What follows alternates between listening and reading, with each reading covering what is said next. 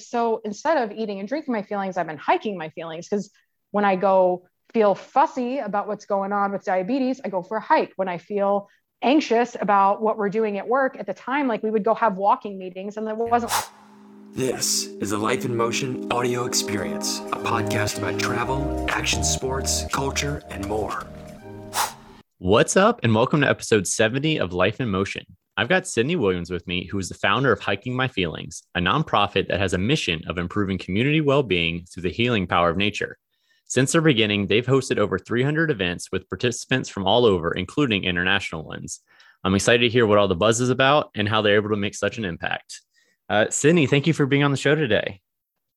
Thanks for having me. Great to be here. Yes, I'm excited. So before we kind of dive into Hiking My Feelings and all that, let's go ahead and talk about yourself for a little bit. You know, where you grew up, hobbies you had growing up. You know, basically, what is the journey and the story of how you got to where you are today? Oh, Lord, Jeremy, we are talking for the first time today. You are going to have to like throw up a sensor or rope hook me off this stage, because I can tell this story upside down and backwards. Sydney before Hiking My Feelings. Well, I grew up in Kansas, where there is not a lot of outdoor recreation, at least not the kind that I enjoy these days. So my idea of being outdoorsy back then was like typical kid stuff, riding bikes around the neighborhood, trying not to get into too much trouble.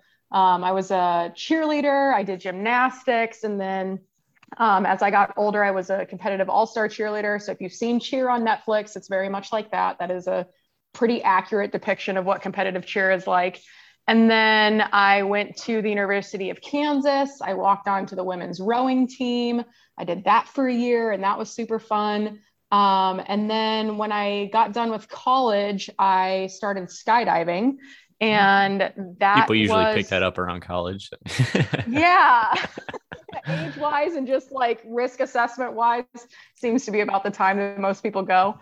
But so I did that for 4 years competitively. And that's also where I met my husband. So he taught me how to jump out of airplanes, and we've been attached at the hip ever since. And now we are running this awesome nonprofit called Hiking My Feelings. I did a good 10 or 15 year sentence, or I shouldn't say sentence, commitment in the corporate world. I was straight out of college. I was the voice of the Oscar Mayer Wienermobile on Twitter. So if you communicated with @Wienermobile at any point between 2009 or 2010, I was probably the one writing the tweets and talking to you and absurd hot dog puns. That's awesome. Yeah, not a bad first gig. So I did a lot of corporate comms, mostly on the agency side, but also for a couple startups and small businesses, and then in the skydiving industry itself. So before I decided I wanted to live in a van and sell everything I own and run a nonprofit and make next to nothing, that was my life before then.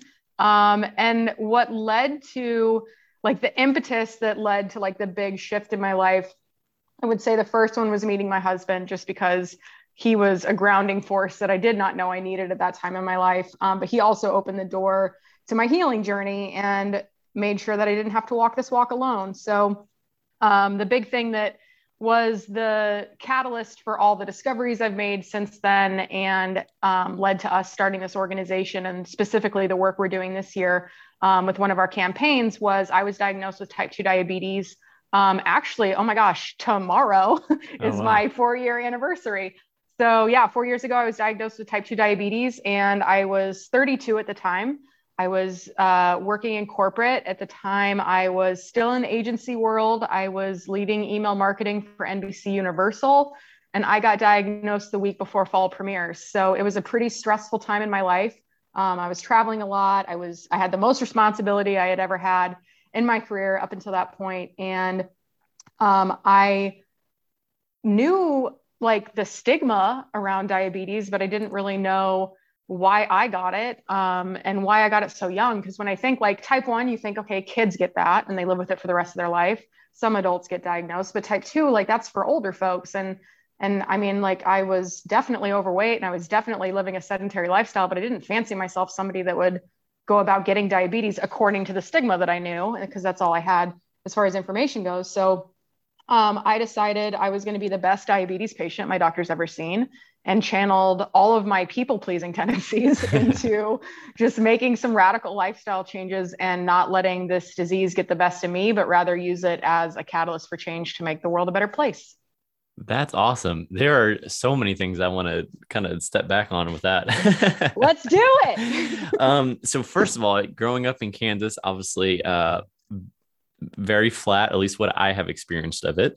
Yes. So I'm sure that was interesting. I'm actually, we're based in Springfield, Missouri. So, sort of close. Pretty close. Yeah. And I'm just going to get into some personal stuff real quick. So just give me a second here. So you said you went to school at KU? Yeah, I went there for 1 year and then I took a gap year and then I finished at the University of South Florida in Tampa. Okay. So were you a big basketball fan when you were there? Yeah, and I'm guessing since you're from Missouri, are we going to have some beef here in front of everybody? Well, we might have border warring. Or no, we might have more beef, maybe. I don't know if the timing lines up or not, but so I went to Virginia Commonwealth University in Richmond, and during the Final Four, or maybe it was before the Final Four, the big upset that VCU had on KU, I believe. In the basketball tournament. So there might be some, Oh my God, it's so weird. I have to be somewhere. I gotta go. My bad. I saw I scheduled this for a different day. That's so shocking. I think that was after my time there, but I was born and bred a Jayhawk. I was on the women's rowing team as a Division I student athlete. So I bleed crimson and blue, even though it's not technically my alma mater. So that was a fun little tidbit. Also, the cheerleading part too. So have you ever heard of Camp Woodward? I haven't. You haven't, and okay. That's surprising, actually. So long story short with that, it's a big action sports / cheerleading / gymnastics camp that started in the 70s as cheerleading and gymnastics. And it's right outside of State College in Pennsylvania, and a huge program. But I was just trying to pull some ties together, sort of being relatively in the same geographic area, I guess, initially at least. And then that's actually where I met my wife. So that's why I'm in Springfield in the first place. But I didn't know if you maybe ever went there as a camper or worked there or not. So I had to ask that question anytime something that world comes up. Okay. Yeah. The name. Wow. That's a throwback. I never went. I wasn't a camper there, nor did I instruct there, but I know cheerleaders that did and were. So that tie is like, we're 6 degrees of Kevin Bacon at this point, but yes. I know, right? So you never know where these things might end. And then, so the other thing, okay, so those are just some personal things, but now I want to get back to the skydiving. Did you say that you did competitive skydiving? Did I hear that? Yeah, you did. And so what is that like? Yeah. So the way it works, most people who go skydiving, you're attached to an instructor. That's called tandem skydiving. You don't really have to do a lot except listen to your instructor and make sure you don't do anything stupid.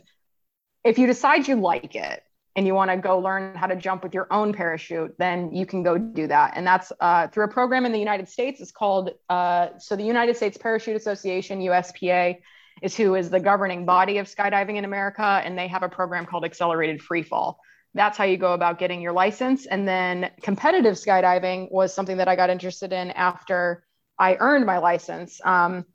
There's a worldwide competition called the World Meet, and every other year, so it's the World Meet or the World Cup. And depending on which year it is, you have to qualify to get there. And there's so many different ways you can skydive. Like they call relative work or belly flying. That's where you fly with your belly toward an oncoming planet. There's sit flying, where it looks like you're sitting in a chair. There's head down flying, where you look like a lawn dart plummeting towards the sky. There's a handful of different things where you can do like sky dancing and like some artistic type of flying. And there used to be sky surfing. It's kind of making a comeback, but that was more of like a late 90s, early 2000s thing. And then there's wingsuiting. So I did the first one, which is belly to earth, relative work. And I flew on a team of 4 with a cameraman, so 5 total. And the whole idea is you exit the aircraft. Competition height is 10,500 feet above ground level, which gives you about 45-ish seconds to do what you need to do. And so the way that it works is you come with your team of 5. Everybody who's competing in your class gets the same dive pool, which is like a series of pictures. So like I might be holding your hand and then we transition moves and then you grab my leg and like we're making these pictures in the sky. Everybody gets the same amount of pictures and you get from the time that you get out of the plane until the time you open your parachute to perform those maneuvers. And whoever gets the most points, which each picture is a point, whoever gets the most points at the end of 10 rounds is the winning team. So I used to do that competitively for a couple of years. I started doing two-way, which isn't something you can do at the national or world competition, but a great trainer for being on a larger team. And then I flew with my team, Elsinore Horizon, at the USPA Nationals in 2014. And then I was supposed to go into, 2013. And then I was supposed to go in 2014, but I had a friend pass away on a base jump, and I had to make the hard choice of going to nationals or going to his memorial. And I chose his memorial instead of competing. So not a decision I have ever regretted 1 second of my life. But that is when all my friends started dying, and not like all my friends, but over the span of the 4 years that I was competing, 23 of my friends passed away. Wow. Mostly related to skydiving or base jumping. But then there were like 3 veterans who committed suicide in that time frame. And I think like a motorcycle accident, and then something just like completely unrelated, like a health thing. One of the older fellows I was jumping with. But that was when I was like, okay. And I stopped counting at 15. And when I went on tour in 2018 and 2019 and like told my story that eventually turned into my book, I would say more than 15 of my friends died. And I was rehearsing it before we like hit the road. And I was like, saying more than 15 doesn't really do the other 8 friends any service. So I like made the list, I counted it out. And so 23 of my friends passed away while I was in the sport. And that was when I was kind of like, you know what, this is fun, but it's expensive and it's risky. And some of my friends are the best of the best. And they're pushing the envelope of the sport and seeing what the human body's capable of in both body flight and canopy flight. So it's not a situation that I would hopefully ever find myself in, because I'm a pretty risk averse skydiver. I tried to keep it as safe as I could, which sounds stupid saying out loud. I really manage risk well when I jump out of planes. But I did. And I was kind of a scaredy cat skydiver, and I was always safe. And that's why I liked flying with my team, was because it was something that I felt I could control. Where some of these other folks that I was friends with were just, they were pioneers of the sport, and they were out there doing stuff that most humans would call stupid, that I admired to an extent. And I was like, yeah, I'm good. So bye. Wow. That's all of that is interesting. And obviously sorry as well for the kind of the losses along that journey. That's, because I couldn't really fathom having to go through that either. So it sounds like you're also that's a lot. a strong person in that sense as well. Yeah. So you had your fun jumping out of planes for a while, as most of us, tend to do.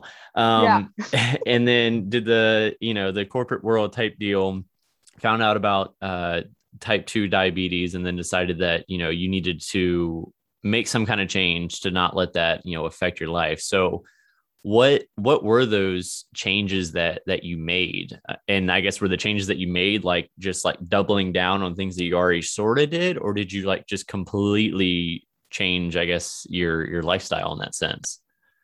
It was a little bit of both. So prior to my diagnosis, we had gone backpacking at the end of 2016, and I had never been backpacking before. I had done a couple day hikes here and there, but it was the hardest thing I've ever done physically. Like, I didn't complete the hike. I had blisters a quarter mile into this journey, and it was like a 6-day adventure across an island. It was just a mess.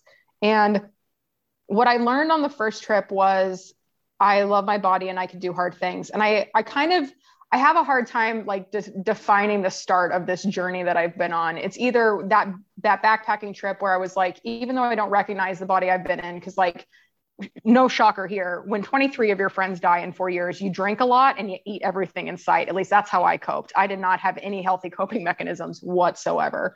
So on that first backpacking trip in 2016, I was like probably 60 or 70 pounds heavier than I am today. Had no idea what I was doing, delusionally confident that I could like complete this trip with 30 pounds strapped on my back, hiking across an island.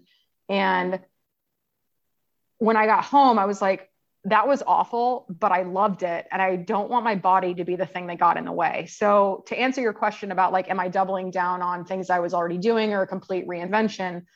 It's a little bit of both. Like at the time I was paddleboarding. We had gotten paddle boards earlier that summer when the summer that I was diagnosed. And that's actually what led to the diagnosis. We had gone out Labor Day weekend.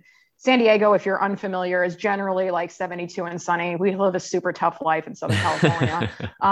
So we went out on Labor Day weekend and it was like 9,000 degrees and like Orlando hot. Just like the air is so thick, it's hard to breathe. The humidity is at like a bajillion percent. Clearly, I'm a meteorologist. These are very scientific readings. So we went out and I just felt gross for like 2 or 3 weeks after. And then I finally went to the doctor. That's how I got diagnosed with diabetes. Cause like, I thought I was like dehydrated and having a hard time, like getting over maybe heat stroke or something, or heat exhaustion. Turns out I had diabetes. So the first thing I did was like, I got to stop eating like a 12-year-old boy. And I attribute my success in managing this disease, and success is relative, obviously, but I attribute my success to my doctor making this disease super easy to understand, because there are 9 bajillion factors that can influence blood sugar levels in the body. And she narrowed it down to 4 categories, being food, exercise, medicine, and stress. So food, stopped eating like a 12-year-old boy, out with frozen pizza, in with more vegetables and stuff like that. Movement, exercise. I started walking every day. I was paddleboarding, but that's not really a super cardio workout, at least not the way I was doing it.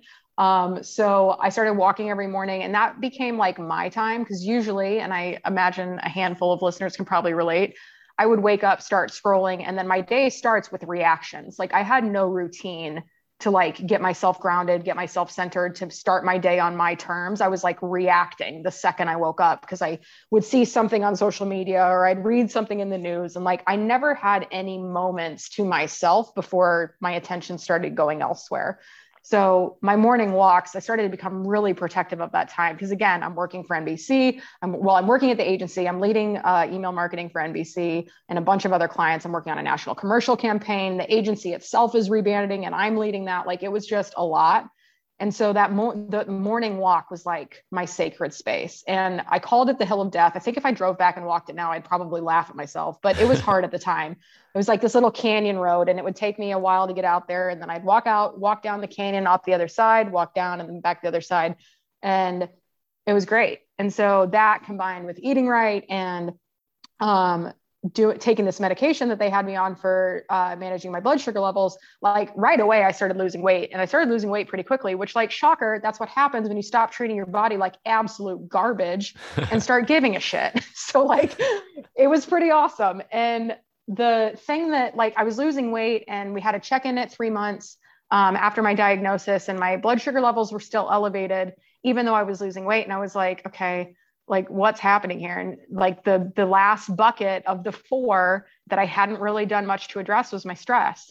And I was fortunate that I was working at an agency where there's like different accounts that I could kind of bounce around to. So I tried to reduce my workload. I stopped traveling. I was like living at the NBC offices 3 days a week up in LA and commuting from San Diego.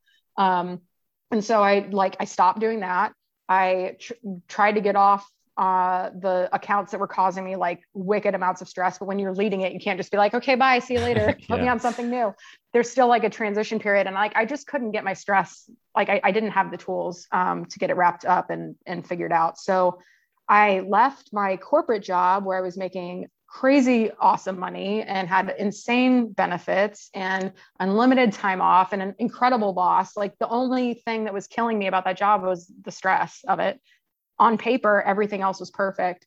So that was a hard choice, but I joined my friend's startup, which if anybody's worked at a startup is not a stress reducer. And I knew that, right? Like I didn't go in there totally blind. I knew what I signed up for. I signed up for a pay cut and a fancy title and a lot of stress, apparently.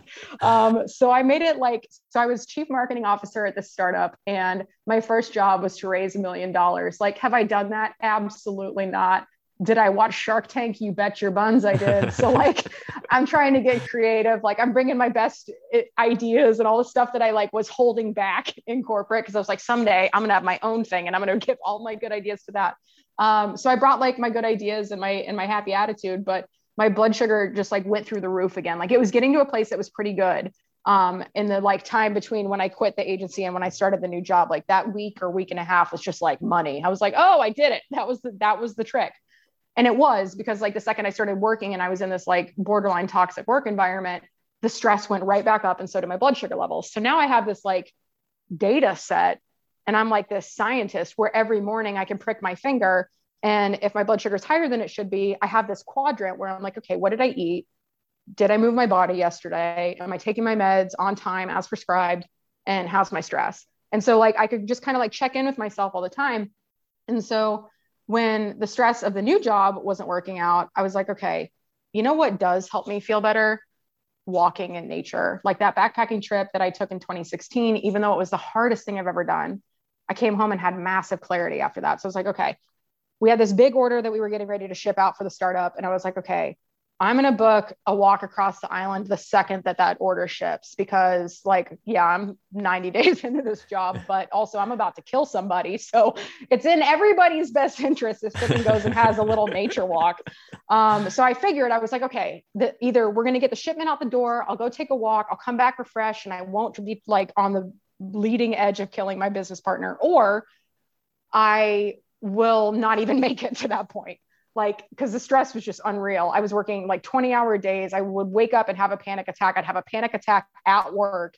So like, and these aren't just like the, oh my God, I'm kind of nervous things. This is like the ones that take you all the way out. For anybody that's ever had a panic attack or an anxiety attack where you are just completely wiped. There was a 2 or 3 week period where I was having those at least once a day, if not twice a day. Oh, wow. And I could not continue to live like that.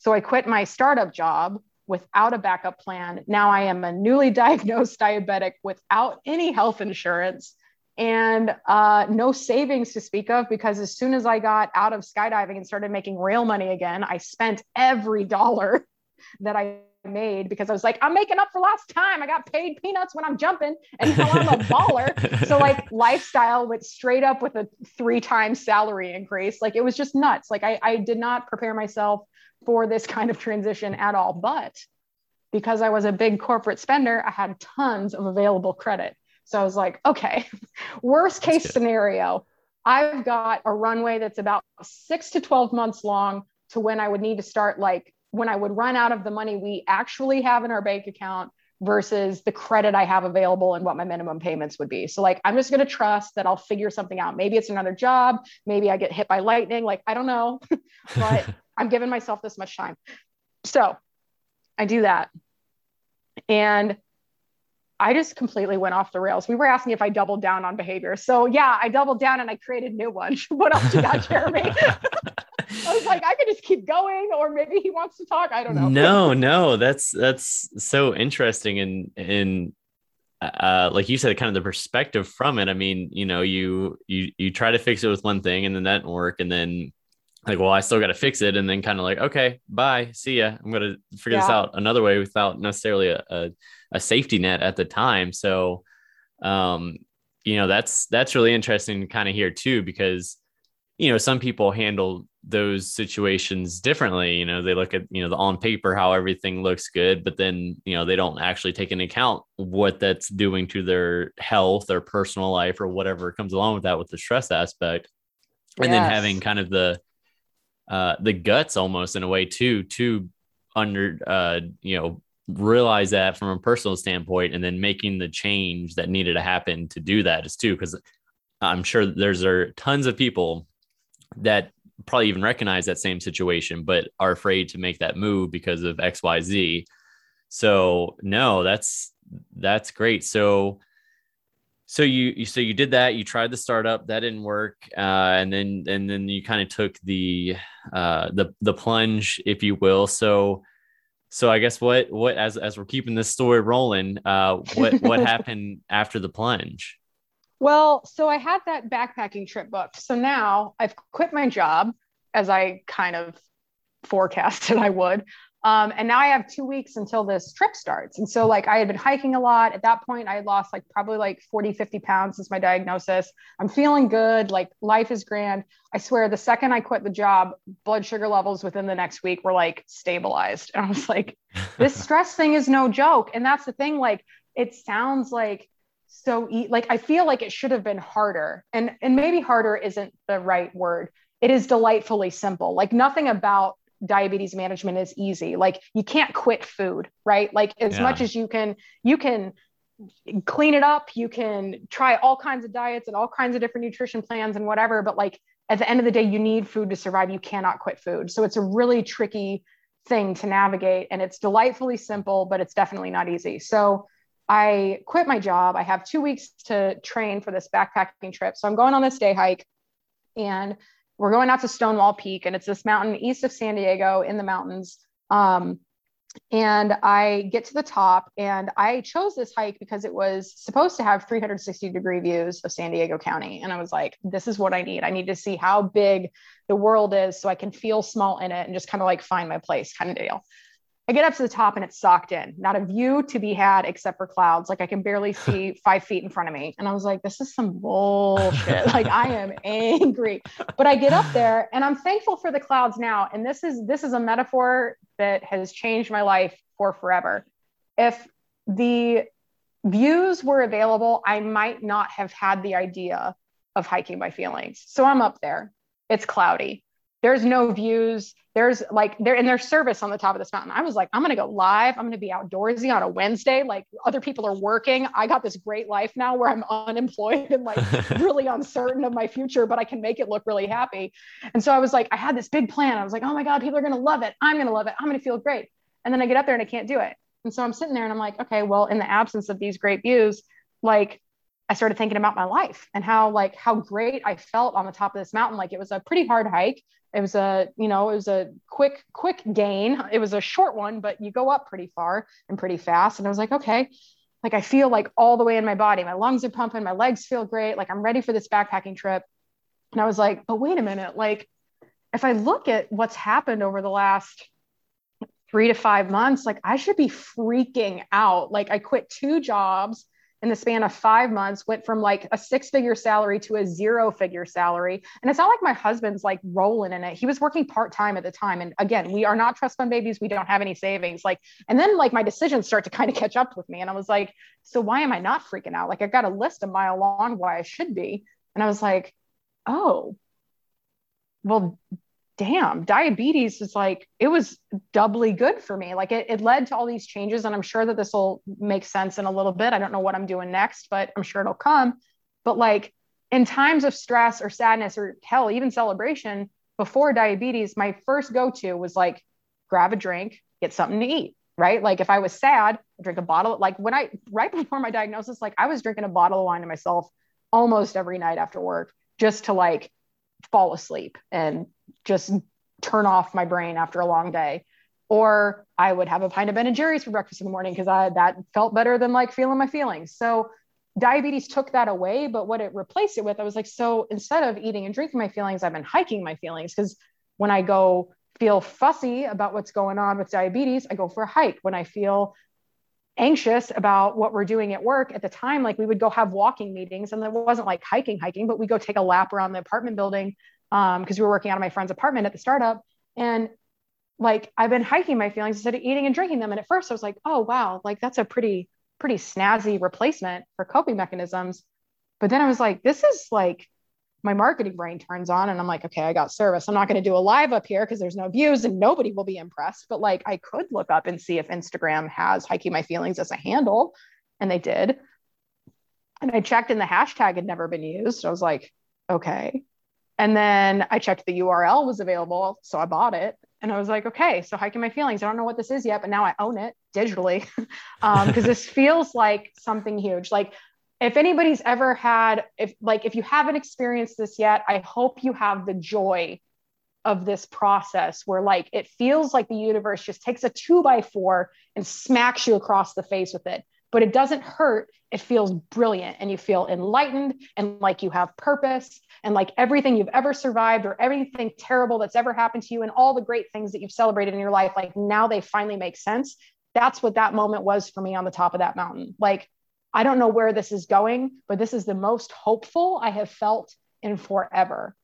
So now I have this like container. I'm like, oh, what is hiking my feelings? I'm a writer, so naturally I'm going to write about this. And so I write about the hike, and I write about this experience and like what hiking my feelings is. And so I was journaling before we went on this backpacking trip. And I was like, okay, universe, God, unicorns, whatever you believe in, I don't know what's out there for me, but I'm open to it. Like the first time I did this hike, I fell in love with a body I didn't recognize. I had always been athletic. Then all my friends died. Then my coping mechanisms were garbage. And then I gained a lot of weight and I didn't recognize that body, but I loved it anyway, because it carried me almost all the way across the island. Now, this time, the hiking, I've been crushing it. The job, I don't have to worry about it. Like, what would be possible if on this next backpacking trip, the hike itself wasn't the hard part? Like, what kind of experience could I have on this island?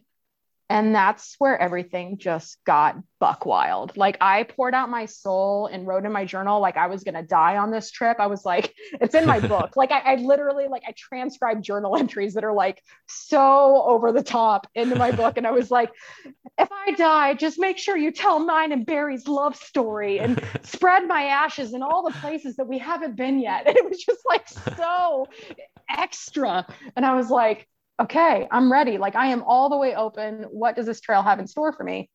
And so that was where I connected the dots between like second question. So like, I was like, what would be possible if the hike itself wasn't the hard part? Also, like, what is the reason, or what was the event, or what is the root cause of why I was eating and drinking my feelings to begin with? Because like, as much as that's socially acceptable, we teach young girls like, oh my God, you got a broken up with, oh, go get a pint of ice cream, honey, it'll be fine. Like, we teach people to cope with food. We celebrate with drinks. Like, liquor and alcohol in America is a lifestyle. Like, it is a whole thing. And so I was like, okay, that's nice. Like I understood where I picked it up from, but like, what was the impetus that started this? And so that's where things got wild on the island. I was like, okay, why was I eating and drinking my feelings to begin with? And then the universe is like, you ready for another 2x4? Brace yourself. And I connected the dots between trauma I experienced in college. I was sexually assaulted and I never told anybody for 11 years. And my husband was the first person I told.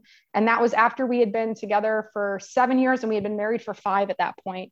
Wow. And I convinced myself that I must have screwed something up because like, I know I definitely didn't want it, but like girls like me don't get raped. Like I don't know what this means for me. So like, I just denied it. I stuffed it down and I swore I'd die with that story.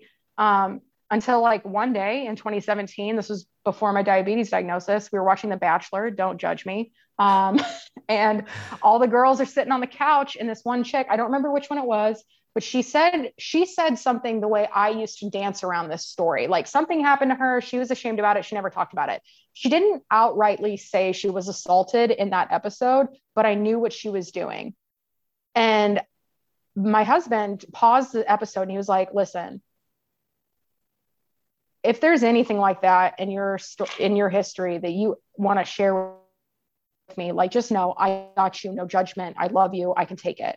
And I wasn't ready to talk about it then because I was just like, oh God, like I just got called to the carpet to tell the one story that I've never told anybody. And I'm a storyteller by trade.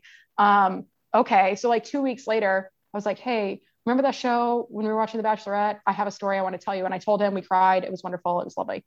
I love him so much. But I hadn't ever done anything with that. Like I had said, this happened to me and I admitted it to the first person after 11 years after it happened. And now I'm on this trail and I'm like, oh, well, when I didn't go to the hospital, when I didn't get help, when I didn't tell my parents, when I didn't tell anybody, when I stuffed it down with booze to help me fall asleep and avoid flashbacks and ice cream to make me feel better about myself in the morning. Yeah, that's where the behaviors came from. Like that's what led me to eating and drinking my feelings, because I knew that I couldn't tell anybody because I was absolutely terrified of what would happen if I did. And turns out, good thing I told my husband, because if I didn't, I wouldn't be on the road I'm on now. But also, good thing I didn't tell my parents, because I told my dad in 2018. So this is after this big hike. I connect the dots. I'm like going across Catalina Island off the coast of Los Angeles, California. And I'm like strutting my stuff on this trail. I'm like, I know why I used to be awful. Oh my God, it's trauma. Hey. And so like everything was cool. Not really at all. Like I opened Pandora's box of like all my pain, but I was like, I got tools now. It's fine. I hike. This is how I move through things. And so I go on a trip with my dad and I tell him my story for the first time. So my dad's also a writer. I was like, yo, I wrote about it on the plane ride over here for the first time ever, like trying to think like maybe this is how my dad and I can connect. And he looked at me after I told him about my assault and he said, your story is bullshit. You better come up with a new one before you get home because nobody's buying the one you're telling. And in that moment, I knew, even though it delayed my healing and caused a lot of pain in the interim and stuff that I'm still working through today, if I had told my dad my story after it happened and that was his reaction, Jeremy, I would not be giving this podcast interview today because I would not be on this planet. So little Sydney in college knew she wasn't safe to tell anybody. And she found the person who was safe enough to tell, and that's my husband. And he has been by my side and has had my back every day that we've been together, but especially since then, moving through into this new chapter, which is now running a nonprofit, selling everything we own. That's the other thing. I got off that island and I was like, so this house is too big and we have way too much stuff. Mind you, we have like a less than 1,000 square foot bungalow in San Diego. It's not big. We don't have a lot of stuff. But after walking across an island with everything I need on my back, I was like, yeah, I can't do this anymore. And so I was like, I want to sell everything we own and move into a van. This was 2018. My husband's like, what? He's like, what do you even mean? And I like put on some videos on YouTube and he was like, oh, okay. Like we were actually going to do tiny house stuff like back in 2014. And we like didn't raise the money in time. We were like actually cast on a tiny house TV show. So we've been thinking about the downsizing thing for forever. We're skydivers. Like we travel with what we can fit in our car. Like it's really, we've never ever had a lot of stuff, but on that trip, I was like, that's it. It's van lifetime. So we sold everything we own, everything except for what we could fit in a van. And we had exactly enough cash to buy the van and our first tank of gas. And I was like, this is a new life. I have no fucking idea how we're going to pay for anything moving forward. Hashtag credit cards, hashtag privilege. But also like, I don't know what I'm doing and I'm just going to roll with it because newsflash, nobody knows what they're doing. We're all faking it till we figure it out or feel some kind of like okayness with what we're doing in our lives. Like nobody knows what they're doing. That is like the biggest breath of fresh air I can offer anybody that's listening. Your story keeps going. Okay, so first of all, I want to say I'm sorry to hear about that experience that you had, but I'm glad that you were able to, like you said, eventually find the right person that was the right set of ears, if you will. And it sounds like you and your husband are an awesome team. But to finally let that out, and like you said, it sounds like it was at the exact right time. Yep. And it was really interesting hearing you kind of, bringing that whole, journey from college through work, through diabetes, through everything like that. And then kind of you had that epiphany at the top of this really gloomy mountain that day. And then it just all kind of came full circle to be able to tie it together. And that was really interesting too, to hear. I'm just kind of thinking about this. And, I've had other people on this podcast talk about hiking, through hiking, different activities like that. But I don't recall a time that I guess the use of hiking kind of came around full circle in this sense, which I think is really powerful, to kind of to realize, like you said, a coping mechanism, but it's a healthy one rather than eating or drinking or, whatever else is out there. That's really awesome. Yeah. And that's really like, so after Catalina, like I got off the island and I was like, okay, what just happened? I need to write this down immediately. And also, if there's any chance in hell that what I just experienced can help somebody else, that's my new mission. So I reached out to the Catalina Island Conservancy, who manages 88% of Catalina Island is conservancy land. So they maintain the trails and do all the research and conservation out there. And I was like, hey, unless you're trying to keep this trail a secret, like we need to have a conversation because I've been on this trail twice. It's changed my life and my mindset twice. Like I want to tell everybody and their mother about this trail. You don't have any trail ambassadors. Is there anything I can do to help get the word out? And they were like, actually, yes. And so they introduced me to the head of outdoor programming at REI in Southern California. And this gal, Rachel, who like, if Rachel ever hears this, I hope she like does. And I can just say, thank you for sending me on this like insane journey. That's just been so awesome. REI sells a Trans Catalina Trail Adventure. So if you want to go out there, but you don't want to do it all yourself, they can help you out. And so they needed somebody to speak to why this trail is so awesome. And so I go and I tell my story and all this stuff. And like, there's a whole bunch more that just doesn't fit in a podcast interview. And so I told them and they were like, cool. We'd like to send you on a speaking tour around our Southern California stores. What do you need for audio visual? And I was like, I literally got off the island like 11 days ago. Like, I don't have a presentation. Like, I'm just spitballing stories like we're doing here. And I was like, I mean, like if it's a technical trail review, give me a map and I'll show them the elevation game. But if it's like my story, then I've got like some really great pictures from the island and like the pivotal moments that I had. And like, oh yeah, no, nobody's going to show up if you do a technical trail review. They can read that on the internet. But like, what people want is to hear the story of like how this trail impacted your life. And I was like, well, I can do that. And they're like, yes, you can. And I was like, so that you want that story? They're like, yeah. I was like, even the rapey bits? And they were like, yeah, like if you're comfortable telling it, it's a really powerful story, Sydney. We'd love to have you tell it. And so I did.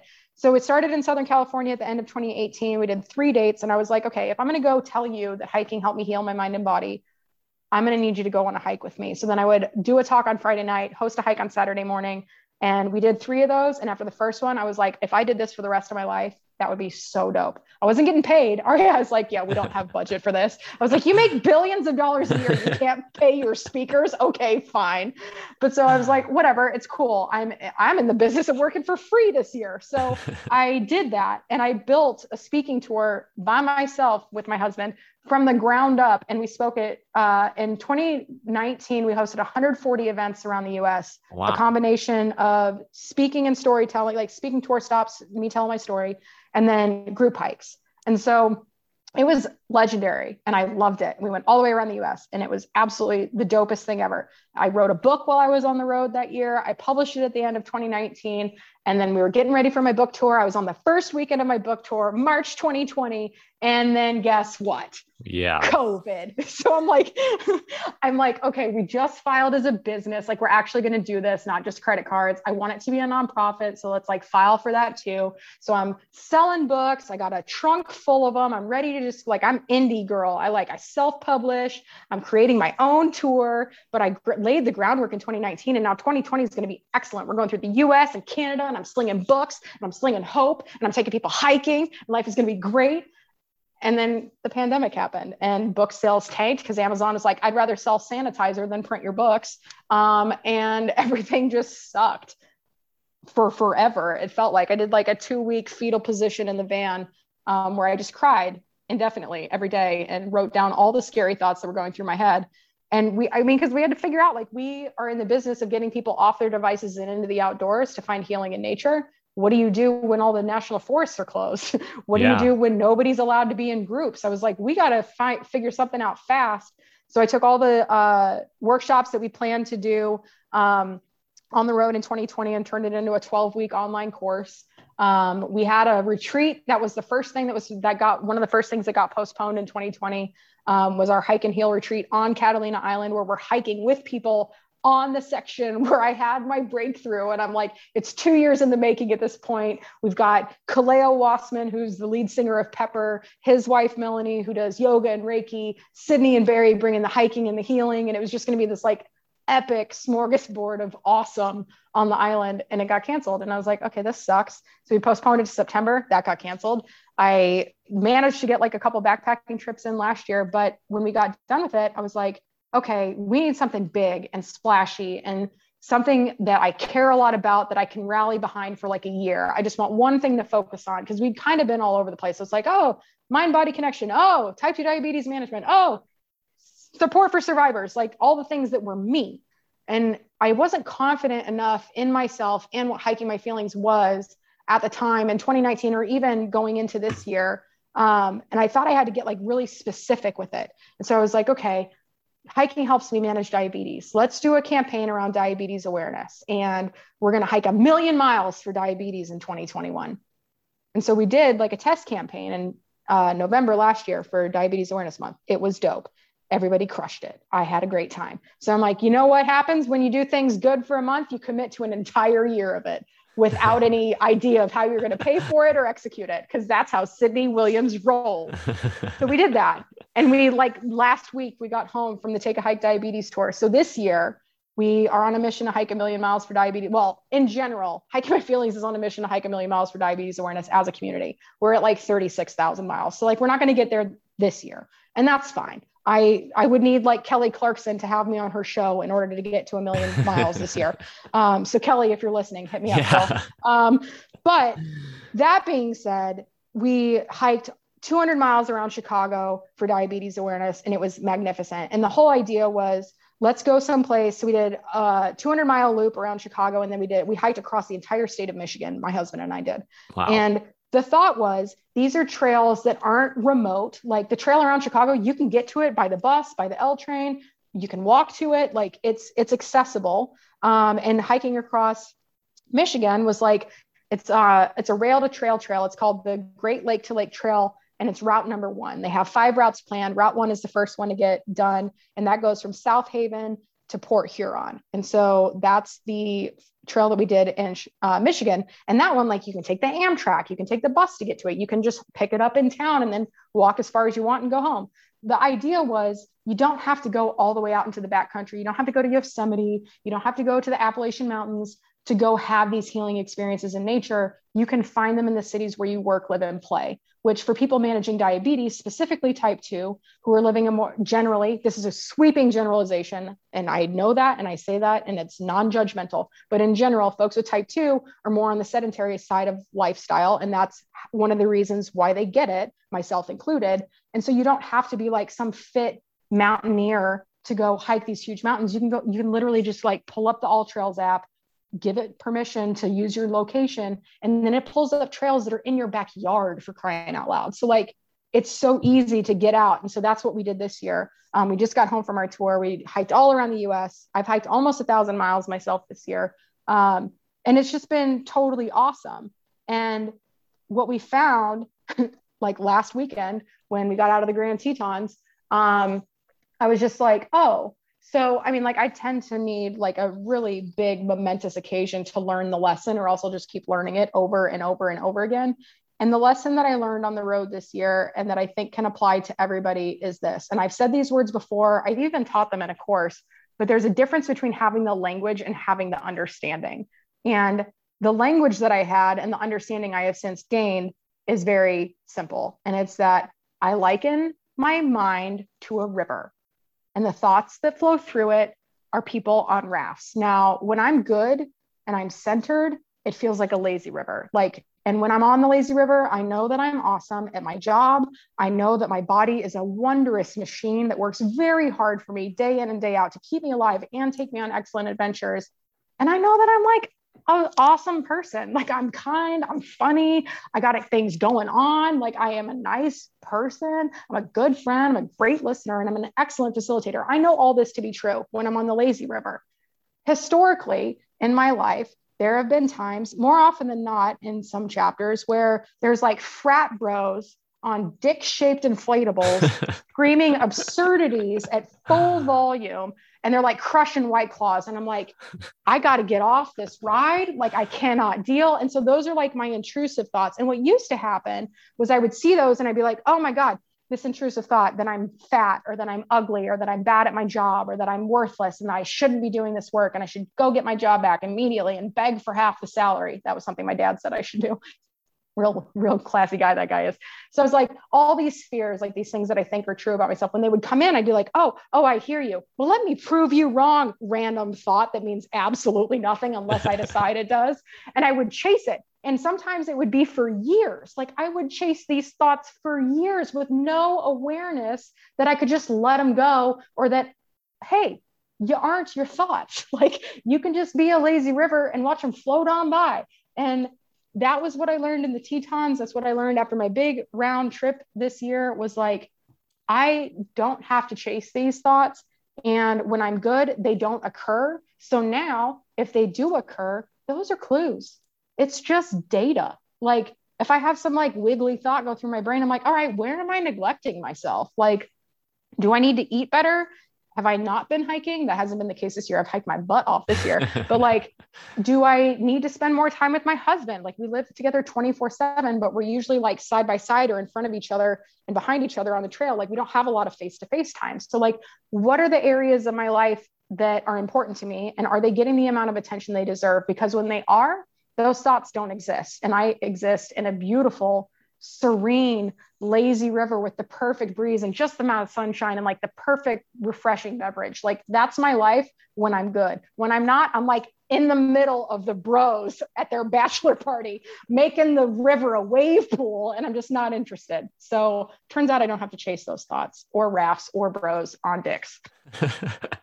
Well, first of all, I got to say, I love that analogy. All of it, because I mean, it does make sense. I mean, I have, obviously we all have thoughts that come through our mind, especially the negative ones. And, especially actually I'll find them more come in, if in the middle or not in the middle of the night, but as I'm trying to fall asleep or whatnot. And I'm like, they're so sneaky. They are. And then you kind of work yourself into the cycle and kind of go down this tunnel and this rabbit hole and chasing them. And then I just got to like remind myself like, okay, nope, we're like this, that does not matter right now. There's literally nothing you can do if it is something that needs to be done, I guess, in that case, but there's nothing you can do about it right now. Like just let it go. And, or if it's something that literally doesn't matter at all that I can't change, kind of the same thing. So I definitely understand that analogy. And I like I'm just next time I have some of those thoughts sneak in, I'm going to try to imagine the lazy river. Just lazy river, man. Well, and I think, and at the end of the day, like it comes down to, and like, I'm all about these like word swaps and reframes. So like in this case, what used to be judgment, I'm trying as often as I can. And this is by nowhere like steady state for me yet. And I don't know if it ever will be. It's part of being human. You have the ebbs and flows, but like replacing judgment with curiosity. So like, yes, be aware of the thoughts. Can I get to that lazy river? But like I used to have those thoughts and I would judge myself for having them and then want to go prove them to be wrong. Like it was like some like boxer in a ring. I'd be like, no, stop shit talking. I'm going to prove you wrong. And also, man, I'm a real dick for talking to myself like that. So now I'm just like, if one of these thoughts, like I'm probably going to get off this podcast and worry that I said something stupid. And when that happens, I'm going to be like, hey, like what's actually going on here? Like, if I'm feeling like, case in point, we've been on the road for 6 months. We just got home. For the last however many days, I have been eating everything in sight. And I used to judge myself for that, especially in light of living with diabetes. Should I be doing that? Definitely not. Like, I don't want to make a habit out of it. But also, I was thinking to myself, I was like, okay, you're eating everything in sight. Is it possible that maybe you're bored because you've been in motion for the last 6 months? Yeah. Cut yourself some slack. What are you actually hungry for, Sydney? Are you hungry for the 3rd pack of frozen bananas dipped in chocolate? That's a real thing. Or are you hungry for like love and comfort? And this is how you used to find that. And you're finding yourself back in that pattern because it's familiar and easy. Like curiosity about these things and the choices, because when judgment goes away and curiosity comes in, all that's left are choices. And when we stop assigning bad and good and right and wrong to these choices where there doesn't need to be a value assigned. Like if we're talking about murder, murder's bad. Okay. Like babies, great. Like those are good things. But like where the judgment goes away and the curiosity comes in, all we have left are choices. And we can always, always, always choose differently. And we don't have to choose better. We don't have to choose worse. We can just make different choices. No, I love that. That makes complete sense. Kind of there's that reframing almost of the and rewiring of the brain to figure out, okay, I'm doing this because of why. So it sounds like, obviously since that time on the mountain and whatnot, you kind of transformed everything, started kind of connecting more dots, at a personal level, and then you found a platform to share your story, and inspire others as well that might be going through similar or different things. What does that journey look like with people that you've interacted with, through Hiking My Feelings? And like, what are some of the, I guess maybe stories or the impact or stuff that you've been, or feedback that you've, heard from, people that are involved with it? So a couple things. I think the most, in the interest of time, because there's like a lot of great stories, I think of these, I've got 2. One, this woman, Michelle, she reached out to us before our first retreat. when it was supposed to happen last year. And she said, I'm a victim of sexual violence, da da da da. Like, I self-identified as a victim, wants to like get healing. Like, she's ready to do the work. She was going to go to the retreat, then the retreat got postponed, but she signed up for our program, the one that we created out of all of our workshops, which is called Blaze Your Own Trail to Self-Love. We run that at the beginning, like 12 weeks of the year. So keep an eye out for that in 2022. But she went through the program. She signed up for our aftercare program, which is called the Summit Circle. Then she came to the retreat this March. And I'm going to lose it. So I'm standing at the top, like the highest point on Catalina Island, waiting for a group to like walk up, because our group got really spread out. We had a bunch of different people with a lot of different paces. And so I was just kind of up there chilling, taking in the moment, standing up there with my book, which was not a thing the last time I stood at that summit. And she comes walking up the thing. And so she was a sexual assault survivor. She had ovarian cancer or cervical cancer. And she was like, if I can beat cancer, I can do this. And she comes plowing up this mountain, just like Terminator style, just looks like a total boss. And throughout the course of the programs that she did with us and this retreat, when she talked about her trauma, she said, I'm a survivor of sexual assault and cervical cancer, and a survivor of both, not a victim of either. And I think that was a really nice reflection for me, because I think what our work and what my work and what our organization is all about is ultimately like, you can be the victim in the case using sexual assault as an example.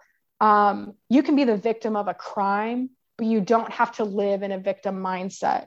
And there's there's some toxic stuff out there about moving from victim to survivor. And like, how you just have to make a choice. And anybody that gaslights anybody into thinking that they need to speed up their journey is not in the business of healing. They're in the business of taking your money. It takes as long as it takes. It took me 11 years to even say the words out loud. So to have somebody come to us, identify as a victim, and then exit our programs self-identifying as a survivor really spoke to the power of what we're doing in the world of trauma recovery. And then from a diabetes perspective, this guy, Kevin, he's like 52. He lives in Northern California, loves fly fishing, has type 2 diabetes, has some knee issues, and has been putting off this backpacking trip for like 3 or 4 years. And he just keeps putting it off because he's not physically ready, and he's not doing anything to get physically ready. Like, life gets in the way, work gets in the way, whatever. So this year, every Monday, my husband hosts a safety and training and planning meeting for people that are in our community that are looking to go do hikes or backpacking trips, and like helps them figure out how to progress through it safely. And so Kevin's been to every meeting all year long.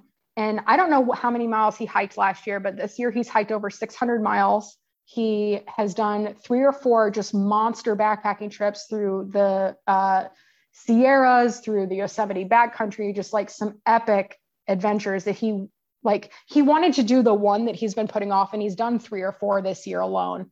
And so we had an intro call. We were inviting some of the members or some of the folks that are coming to our retreat coming up in October to join this meeting so they can get up to speed with safety and training. And they were like, so what do we do at these meetings? And my husband was like, hey, Kevin, tell them what we do at these meetings. And he told them everything that he's gotten out of it. And I was just like, and that's what we do. Like, sometimes you're so close to something, especially when it's such deeply personal work. Like, we have tips and tools and workshops and worksheets and resources and stuff, but until you hear it from the people that you've impacted, it's kind of hard to describe what you do. Like, I could say we help people do XYZ, but to hear it come out of their mouth and know that like our intention is being received as such and making such big differences in people's lives, like, that's what gets me up in the morning on the days that are hard, is just knowing that even if it's only 1 or 2 people at a time, the impact we're making is so, so great. And it just feels really good to be able to do this work. Yeah, no, that's amazing to, like you said, to kind of hear that impact that you are actually making, especially when, they end up becoming big advocates for the organization in itself, through that, no matter what, no matter what, they're going through at a personal level. So that's amazing. And obviously, your story and your openness to your story, obviously, I've just been kind of sitting here and taking it all in and like, following it all. And it's pretty incredible and and inspiring in its own sense. So I definitely see how that connection is made to others and the participants and whatnot. Is it, so I guess, and we've kind of talked a lot about, leading up to it and, some of the different retreats and the initiatives and stuff that you have going on. Is there anything else about Hiking My Feelings that, others should know about? I think the biggest thing is that I think I got zeroed in on how I want to articulate what we do when I was getting the website together for our retreat. Like, this is how my marketing brain works. I'm like, I need to see it visually before I believe it. So like, I'll build a website, I'll write the copy, and I'm like, and that's the event I'm throwing. It's not like I come with like an event brief and then build a website to sell the event. Like, it's all like, everything's just so integrated. It has been, I guess it's being a product of the digital generation. Like, we grew up with AOL chat rooms, we ushered in Facebook. Like, I've had this as part of my life since like I got through high school, and then the internet turned on, right? So like I got to get through like the dopiest years of my life without it being documented on the internet, but everything else has been documented. So I think the thing that we do is we're not teaching you how to heal. We're creating a space and providing resources that make healing possible. And I think when I think about healers outside, like there's physicians and medically board certified people and folks with letters after their name, but I don't, and for a while, for the first two almost 3 years of this business, I held myself hostage because I didn't trust that I could offer as much value because I didn't have any letters after my name. I was supposed to go to med school, but then I got assaulted and I failed chemistry 101. And I figured if I'm too stupid to get through Chem 101, who am I to think that I could go on and be a surgeon and save lives? Turns out when you don't talk about your trauma, it distracts you from your studies and your grades tank. I wasn't ever stupid. I just wasn't dealing with the trauma. And so I think to be able to create a space where healing is possible and not telling people how to heal. I'm not prescribing anything. I'm sharing all of the hard work I've done to get to where I am and making those resources as readily available as I possibly can. And that's why we started it as a nonprofit. Like the program that I run, I have seen programs with way less into it, charging $15,000 to work with a coach or something like that to do the kind of work we do. And like the first year we sold it for $99, the second year we sold it for $250. And now I don't know what it's going to be for this upcoming year, but it's probably going to be more than that. But we offer scholarships for everything we do. So if it's not free and you want to participate, we have a scholarship for it. That's the beauty of having a nonprofit and the beauty of being able to get grants and stuff like that, is we can make what I think is like the most foundational part of healing accessible to as many people as possible. Because I didn't have access to therapy. Like when I did have access, I was scared of it because I didn't want to be broken. And I didn't need somebody to tell me that I was, because I already knew that I was. Of course I was broken. I was a mess.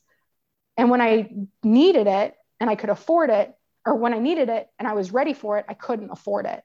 So now that I started therapy earlier this year, and I was talking to my therapist, I was like, well, I don't think that I'm qualified to have these conversations with people because I don't have letters after my name. And she's like, Sydney, you are like pre-therapy. If you get people comfortable enough telling their story to people that they've never met before in a social setting in the wilderness, then therapy is not so scary, because once they get comfortable owning their story and who they are, then they can start to heal from the things that happened to them. And I was like, okay, Elizabeth, thank you. Like, way to reassure your girl. But I think, so for anybody that's listening, like if you have been through some stuff and you're like ready to think about like what it might be to heal from that, or even if you haven't, but you just feel like distraught in your existence, like sign up for one of our courses. Listen to our podcast. If you want to get in on the free stuff, read my book. That's a great entry-level way, because like my book serves as the backbone for everything that we do. And it starts with just like radical responsibility for what happened to you. Like, I am the victim of a crime. I am a survivor of sexual assault, but I am not just a survivor. Like, I am a multifaceted, incredibly diverse, experienced human being with a lot to bring to the table. And I'm not just the worst day of my life. And so if anybody's feeling like just totally wrapped up in the shit that they've been through, come hang out with us for a little bit. Like, if nothing else, you're going to have a good time. And a great place to have a good time we've got an awesome retreat coming up. So like the hike and heal retreat, and I've mentioned this a couple times, like the things that have been integral in my journey is journaling, body work. So like yoga, Reiki, learning about crystals and chakras and all the hippie stuff that we do out here in California, and music. And so I was like, I want to create a retreat that combines all of those things. So it's me, my husband, Kaleo Wastman, who's the lead singer of a band called Pepper. It's like, it's kind of like SoCal reggae. It's not like reggae. You think like, it's not like Jamaican reggae, but it's like American reggae, I guess. And then a guy named K-Bon, he has his own band and his own career, but also is the keyboardist for a band called Stick Figure. And so they play music at night around the campfire. We hike during the day. We wake up, we do yoga. We have an excellent outfitter on the island who will haul all of our gear for us. So if you aren't ready to go backpacking, but you want to have an experience that's kind of like backpacking, this is the best intro of any of the offerings that are out there. And I'll say that not just because I created it, like legit. If I could have had something like this before I did Catalina the first time, I would have been way more comfortable and way more prepared. So you can bring your own stuff if you want, and you can have the full backpacking experience. If you've got like a family tent and a sleeping bag and you want to chuck that in your duffel bag, and then the outfitter will haul it for you. Or if you have nothing and you're traveling from out of state, you're like, all I want to bring is my clothes and my little hiking backpack and my water bottle. That's fine too. We have comfort camping. So like, it's the bougiest thing ever. Like you get to the campsite and everything's already set up. All you got to do is just go waltz into your tent, which is like by the ocean, by the way, and then just like relax yourself to sleep. Like it's so great. And I love it so much. And so that's October 14th through 17th. And we have a few spots left. Registration closes at the end of September, or when we sell out, whatever happens first. And then if anybody's looking for something to do in November for Diabetes Awareness Month, everything we've been doing this year for Take a Hike Diabetes for the campaign has been ramping up to set us up to do a single day annual event for the rest of time. So the first ever annual Hiking My Feelings Take a Hike Diabetes Day is on November 6th, which is the first Saturday of November. And November is also Diabetes Awareness Month for anybody that's not familiar. And all you got to do is like sign up. You can register. We have this little app that's tracking our distance as a community. You sign up, you pay $15, $35 or $50. That's a donation to our nonprofit that funds these kinds of programs and our scholarships for future events. And you get like a cool water bottle, you get like a dope hat. And then we've got prizes from Solomon, like they donate a pair of shoes every month. We got tents from UST. We got bags from Gossamer Gear. Like our sponsors came out in full force, and they've been giving some awesome prizes for this initiative that we're doing this year. And Take a Hike Diabetes Day is November 6th. And then the last thing that we're doing this year is our retreat series in Joshua Tree National Park. So if you've always wanted to go to Joshua Tree, you want to do a little hike and heal and like have some hippie moments out in the big rocks out in Joshua Tree, then you can check out our website for that. And that's hikingmyfeelings.org/retreats. And we have one in November and December. And then I'm done. And then I go and I take a little nap and I figure out how to do it all over again next year. That's awesome. Well, it sounds like there's some pretty awesome trips between now and the end of the year. Yeah. For just about everything and anyone. So that sounds awesome. So where can people find you online to register, look at your social too? Maybe they can't make it or not, but they want to learn more about future events or whatnot. Where can people find you? So on social media, we're most active on Instagram and YouTube. We have a Facebook page, but it's mostly just like cross-posted from Insta. So we're at Hiking My Feelings on Instagram, and then Hiking My Feelings on YouTube as well. We put out new episodes every Tuesday. And we also have a show called The Virtual Campfire, which will be firing back up this fall. And that's like our video show / podcast. And then for retreats and stuff, hikingmyfeelings.org is our website. And if you go to hikingmyfeelings.org/retreats, you can find the links to both Catalina and Joshua Tree.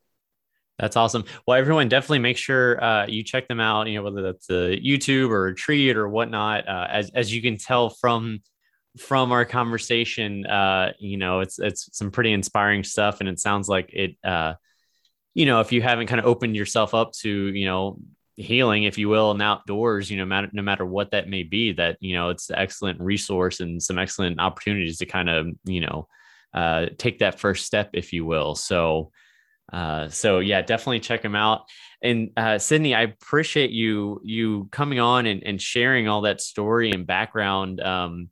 Like I said, it's always interesting, when I have new guests on, you don't really fully know the full story, just from, doing a little bit of research, but you never know what you might find. And I think that was a really awesome story, from skydiving to, where you are now and everything in between. So I really appreciate that. And, I definitely wish you all the best of luck going forward in the rest of the year. And then, of course, 2022 being I'm gonna knock on wood, completely normal year, and wouldn't that be nice? Keep growing, right? Yeah, thank you. Oh, it's just been so wonderful, and I appreciate the opportunity to share a little bit here. And if anybody ever is listening now or later, whenever you hear this, if you have any questions, just find us on Instagram, send me a note on the website, and I'm the one that replies to the emails, so you'll get me directly. Awesome. Well, everyone, definitely make sure you check them out, and thank you again, Sydney. Thank you. Thanks for listening. And hey, if you made it this far and like what you've heard, go ahead and hit that subscribe button and let your friends know about Life in Motion. Until next time.